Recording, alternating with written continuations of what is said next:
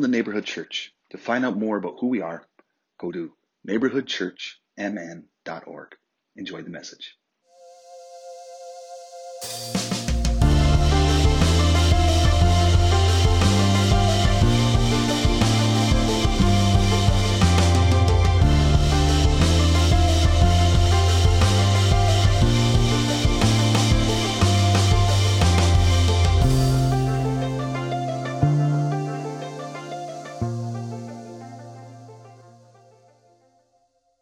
We are continuing our series called What We Talk About When We Talk About God. We did the first week. Dietrich Winter did a wonderful rendition on the Holy Spirit. And then last week I did What We Talk About When We Talk About Christ, and how Christ is not Jesus' last name, nor is H his middle name. If that's true, what are the consequences? What are the ramifications? And today we're talking about what we talk about when we talk about your favorite word. This gets people up, pumping around, right? A lot of high fives. Church. What are we talking when we talk about church? If you want to kill a vibe at a party, right? Just turn on the music and say, "Who wants to go to church?" Right? All right? And I am a fan of church. I've given clearly my life's work to it, and I believe in the church. But that word can carry a lot of emotion. And the low-hanging fruit is the negative emotion, right? Because when you hear about like church or you hear about pastors in the news, it's never like a local pastor of 40 years. She served her church and baptized 3 generations of families and now is retiring to finally sleep, right? You never hear those stories. What stories do you hear? Like, mega church pastor doing blow in the basement, right? Like, he's already in prison and broke out. Like, you hear the the stories, the podcast. If you've listened to the Rise and Fall of Mars Hill, has anyone started that yet? Right? It's intense, and it gives like behind the background of what can happen in not just any churches, and so those are like real events. People have suspicion of church. There's times like what I hear when I talk with people. They hear the word church and they think, "You just want my money, right? You just want my time. You just want to retain power." I've worked in several churches and worked with several leaders that were very narcissistic. And one of them, I was talking with a former colleague, and we laughed about it. I'll get to that part, right? And we were saying, "Oh man, you remember when that leader would like in front of everyone stop, point at you, and then do this?" Right? Like, we don't do this to adults, right? We shouldn't even probably do it with our kids. Like, "Hey, you get over here," right? But in a room full of people, this person would do it and then would say something really hurtful, and then you would cry in front of everyone, and we didn't do anything about it, right? We just sat there and like, "Oh, I guess this is what we do." And why do we do that? Because A, we wanted to keep a job, and B, that was the culture of power, right? There was a person who had more power than everyone else, and the only way you have that power is if you give them that power, right? And so people see that and they think about churches. The most common story I hear when people think about church is like a bait and switch, right? Like, it's gonna be great, and until it's not great, right? And they hear words like, everyone is welcome to participate, everyone's welcome to join us, everyone gets to play. And you're like, and you believe it. And so you're like, and I see it on a lot of church signs of like, everyone's welcome. And I want to go up and be like, kind of, everyone's welcome, right? Most everyone's welcome. And they get involved. And church, as you know it, like walking in, even if you've been here, how about even for me? Like, I've been in this church since it started, and I can walk in and I can get a little insecure. I can be a little, because it's a vulnerable place to be in church, because you're talking about spirituality, you're talking about justice, you're talking about beautiful things. So for people to show up and then be vulnerable and make friends and give thousands of dollars, right? Like, to do all those things and then move around thinking everyone's welcome, and tell their kid, tells the youth leader, "Hey, I think I'm trans. I think like who I am and my body don't match." Oh, right? Or until someone finds out that you advocate for healthcare for women to do for their bodies in any way they want, right? And they hear that and they're like, and all of a sudden, now that's a threat. Like, how many scenarios? And I've heard some. They're not funny. I was gonna say I've heard some crazy ones. That's violence on people's bodies. And there's these boundaries that were painted that they never saw, that people hid, and they covered them up. And you're fine as long as you don't cross that boundary. So people who experience that, like one of our friends used to say, he'd come to church and he's like, Chris, I'm hanging on by a thread. I'm like, well, way to go for that thread, man, right? And the reason was because he was a part of he calls it a cult. And he's like, and I had to go because my parents told me I needed to go, and so I thought good sons just listen to the parents. And he's like, it messed me up, and I don't want to ever be a part of a church again. And I'll never put my kids into a system that can do that kind of damage. And he's a great friend of mine. I'm like, yeah, you probably should never go to church again, right? That's healthy, right? So there's all these scenarios of people that hear church, but then there's like, I met my best friend. I met Nikki, my partner at youth group. I went to a very fundamental evangelical church, right? And it was super good for me. There's some things that I've learned about what it means to be fully human, of what it means to participate in Christ. At the church I used to work at, the Vineyard, I met a ton of my best friends. That's where I met a majority of you, is where I met you there. And we did some amazing things at that church. And we planted a church that has done some incredible things in this community. So, like, it's easy to start at the low-hanging fruit with missing the beautiful things that a church can do. But they both are still real, and they both exist. I have done some horrible things as a pastor.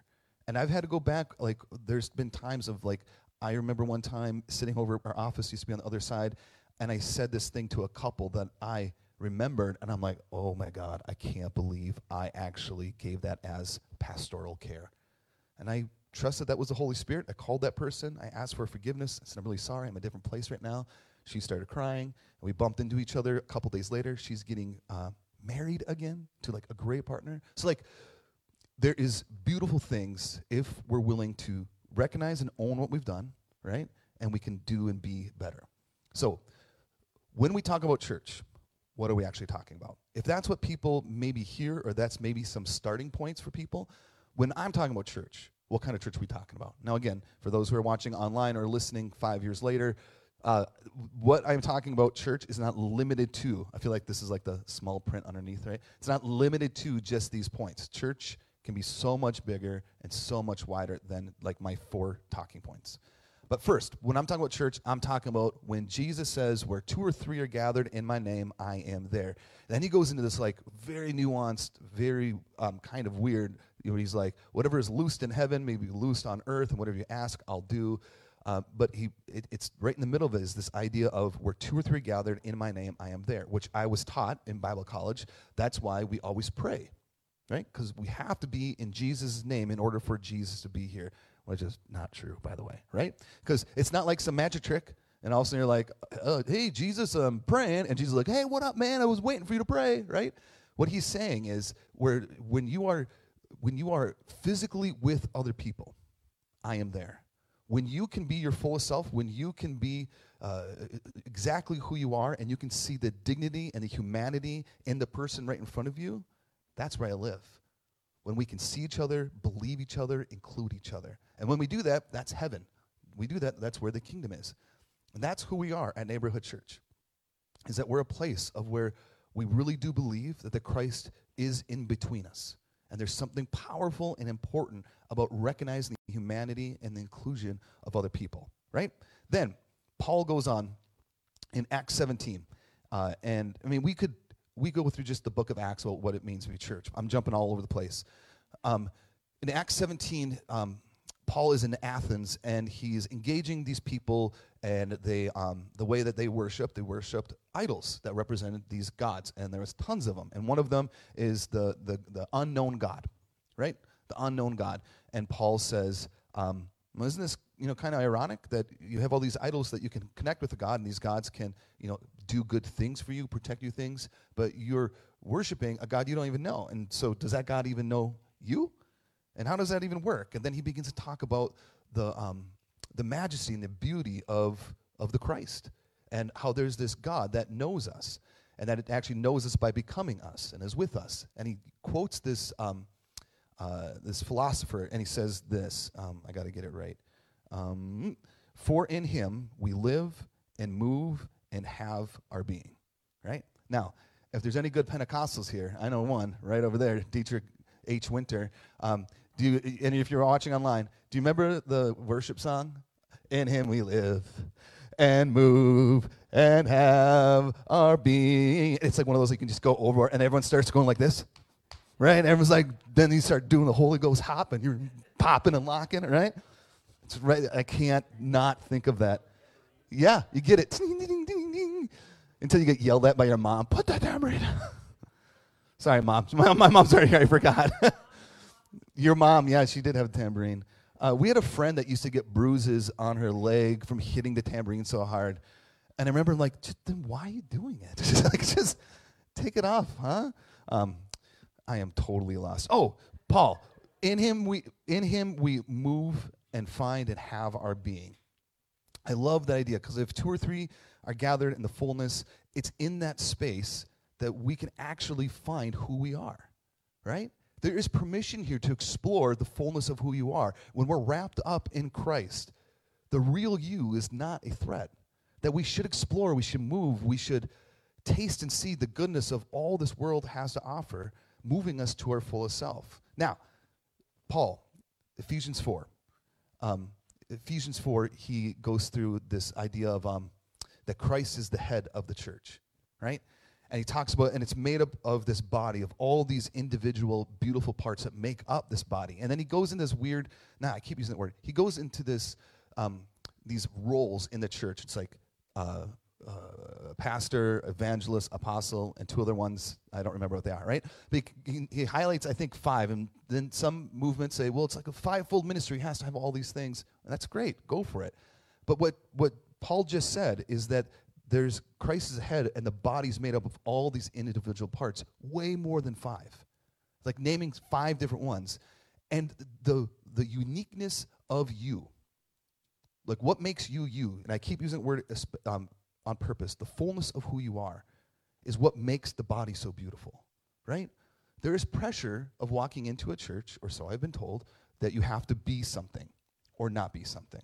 You have to dress a certain way. You have to laugh at these jokes. You have to move. Like I remember in Bible college, one of our professors like, hey, when you go to like youth conferences, you're going to realize how each church worships, because everyone like will hold up their hand like in a specific way, like they'll part one finger. Other people will like do this, and he's like, you're gonna notice like that's just like their culture and how they worship. And so, to worship, to find this goodness, I must do this, be this, reflect this, right? And the truth is that's not at all who we are. We have in this space, when we didn't, because John didn't get up here to sing, we didn't have any. I did sing. That was worship. You're welcome, right there. But when we worship here, musical worship, we have all different kinds of responses, right? We have people who want to sit and close their eyes. We have people that want to just look at the screen because they don't want to make eye contact with the person doing worship. We have people who stand and raise their hands. There's, for me, I don't know why I'm saying this, but when I was like in my late 20s, early 30s, when music would start, and we were part of a large church, I would want to leave or go in the back of the room, always. And that, not going to get in that. And I remember someone telling me, without knowing that I like to be in the back room where leave when worship is happening, they're like, hey, a common sign of you having a demon is that you want to leave during worship. And I'm like, well, uh-oh. Ruh-roh, demon, right? And what I've learned is that part of my anxiety, I couldn't name it at the time, is when it gets really loud, I want to move away from it, because then I can I can breathe, I can calm down, I don't have to sweat as much. But someone told me that I was demonic for wanting to leave worship. Right? All this to say is that you can be exactly who you are. When I'm talking about church, I'm talking about a church where the Christ is always with us. And we're going to celebrate the heaven, the kingdom of God, when I can connect with Heather and let Heather be her fullest self, right? And we can do that in love, and we might, maybe Heather and I would, right? Or we might do it of saying, Heather, honestly, you can do better. You can be better. I'm not doing that right now. I'm glad I got your attention, Heather. And then there's a place of where we can find our being, right? We can have it and we can find it. And the only way we can explore that is by doing it. And we can actually do this life together. And it's a place of where the fullest you is the most beautiful gift you can bring to the world. And I love that. And that's the kind of church that we collectively have done. You see, church is not the building. The church is not a set of doctrines. The church is not the pastor or the leader. The word is ecclesia, right? Is the word that Paul uses. And that is more of a people, and I like to think of it more as a movement. That church is a movement. And anywhere you go, we can participate in those things I just talked about. All right, so where I end. What should we do then? If we're a church that's all those things, when we're talking about it, why do church? Which is a great question, right? Like asking, like we just asked our kids, Nikki, we had a baby, right? Nikki actually asked the kids this question of what are our non-negotiables in our family? Like, you tell me, what do you think are the non-negotiables? And the things they said were like right on. They used different words, right? They're like, Dad won't let us chew with our mouths open. I'm like, yes, because I think kindness and respect are important, right? I don't know why I just said that. But anyways, it's good to ask you and your partner, why do we celebrate in this way? Why do we get hung up on this issue over and over and over again? Why do we lead a part of our friendship circle? Why do we keep doing this way? Is this how we want to be with your business or your work? Why do we do why we do? Same with church. I asked a couple people, and one of them was Sarah. Sarah was our worship pastor, and last Sunday was their last Sunday, and they will still be a part of our church. But what they said was perfect. This is what they said. When people ask me, what's neighborhood church? They said, neighborhood is about belonging. There is no show. I'm like, yeah, you got that. You know that one, right? There's no right answers. There's no expectations. There's just vulnerability, honor, love, and room for absolutely everyone. I thought that they nailed it. Like, for me, why do we do church? Because we have to remind each other. There's a theologian, I do not remember their name, and I wish I did, and they said that Jesus was the great reminder. That everywhere Jesus did, he was trying to remind you of who you were. And it was always an invitation to move into that. With the religious leaders, he'd say, outside of the glass, you're sparkling clean. On the inside, you're filthy and dirty. He's essentially saying, is this how you want to spend your energy? Is this the kind of life you really wanted? And then he'd remind the woman at the well of, like, there's something so much bigger available for you right now. You don't have to be anything else than stepping into the fullness of who you are, right? Like, so I need church. So I can remind myself, and I can be reminded, like, by your wonderful kids, right? God, I can start crying. I love your kids. They are what I want church to be. Like the Kraus kids, right? They haven't been here. In the middle of our first Christmas service, they got up and running around, and they're yelling at each other. And I'm like, this is what I wanted. Places, not just adults, but kids can be exactly who they are and who they be. Like that one Sunday when I said, Yuli asked him a question. He goes, I don't want to be here. I'm like, yes. The great prophet, Yuli. Right? We have to remind each other that we're good. We have to remind each other that we are fearfully and wonderfully made. We have to remind each other that we are beautiful. We have to remind each other that what we do matters. Because I don't know about you, it is exhausting doing the work of Christ. Right? And the work of Christ is in everything we do. It is exhausting having to choose peace over trying to manipulate my kids. Right? Giving my kids autonomy over their own body and their own decisions is a lot more work than just saying, I don't care what you think, get the shoes on. Right? Even yesterday, I had to apologize. Max, I'm like, I know you did it, so just be done talking. And he sat there, and I'm like, oh, I'm sorry. That's not how we want to parent, right? That's way easier to do that. There's more violence to my not physical violence, but violence nonetheless to my kids. It is exhausting to believe people, right? Especially when you start talking about like different politics stuff or theological stuff. It's like, oh, my job isn't to be right all the time. It is exhausting to give love to people who treat you bad, right? It is exhausting to extend love and peace to people that you feel like they're not deserving of your time or your energy. It's hard. To move in the way of Christ costs us something. And I don't know about you. There's times where I'm like, maybe let's just be done with this. I'm just moving the world where everything evolves around me. I'm really good at working with my ego. Right? I can stroke that ego pretty good, right? And there's times where I'm like, this would be way easier. And the truth is, it's a lie. I know it is. But it's like attractive at times. right? I'm just going to tell everyone what I really think. I'm going to remind people how great I am, which I do already. But anyways, we need a place of where we can come back and see each other. And the way we might remind each other might not be like, Rebecca, you are good. Remember, it might be through a smile. It might be through a simple song. And that, for whatever reason, that song about walking on the water just brings you all the feels, right? It might be a cup of coffee. It might be you have a place of where you can be away from your kid for 45 minutes. Yeah, right? That was when we were younger. We're like, we would go to all 5 services. There's 5 services. We went to every single one because none of us wanted to be home with our kids, right? And that's fine. If the reminder isn't through a clink of a glass, if it's praying for another, it's important, right? So then, what are we to do? If we're supposed to remind each other, Rob Bell says, what do you want to do with this newfound energy, right? Then we can go back out into the world and we can recreate, right? Because that's what we're doing. When in the Hebrew Bible, when they're talking about the age to come, all right, that's not just heaven being somewhere else. It's right here in this place. There's an opportunity to recreate what is always meant to be, to find beauty, peace, and love.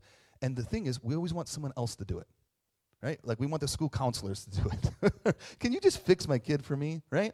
We want the pharmacist to do it. We want the police to do it. We want the politicians to do it. Can you just make our world better, right? We want the school board to do it for us. The truth is, we do it. Every moment we get to step out, we are recreating this world that we're in. The word I like to use is reimagine. For whatever reason, that helps me. I can go out in this world and reimagine what it looks like to love. Because sometimes the way I imagine love to be is very self-serving. I can reimagine what it looks like to shovel the block, right? I didn't, right? You can reimagine what it looks like to be generous. You can reimagine what you could do with 2 hours, right? And again, that costs us something. But this is the kind of church I've always wanted. And the way we've gotten here has been complicated, it has been hard, and I do it all over again because I believe in it. And we are here, and those who are watching online or listening to this podcast, right? We're still here because we believe in it. We believe in God, of course, but we believe in what this power and transformation that we can do collectively, and that it really does matter. So, church, we can do hard things. And what we do with our bodies, with our art, with your work, with your music, with your education, with your parenting, it all matters. And we are doing good and beautiful things. Let's pray. So God, I thank you. I thank you for that you are here. That the Christ in this space is alive and well. I thank you that we can move and have and find who we really are. It's so easy to find who we really are in lots of other things. And I pray that we can be centered, and where we start is who you say we are, and that we are loved, and that we are good. And I pray, God, that we can go out into this world, out into our businesses, out back into our living rooms, into our family systems and circles of friends, and that we can reimagine what it looks like to be Chris, what it looks like, how we can extend love and peace and kindness. Because I know that when we do that, that we can remind each other that we can be our fullest selves and that we're never a threat. So use us, God, and we love you. Amen. Well, thank you all for coming here, and thank you for all who are watching online, and have a great rest of your day.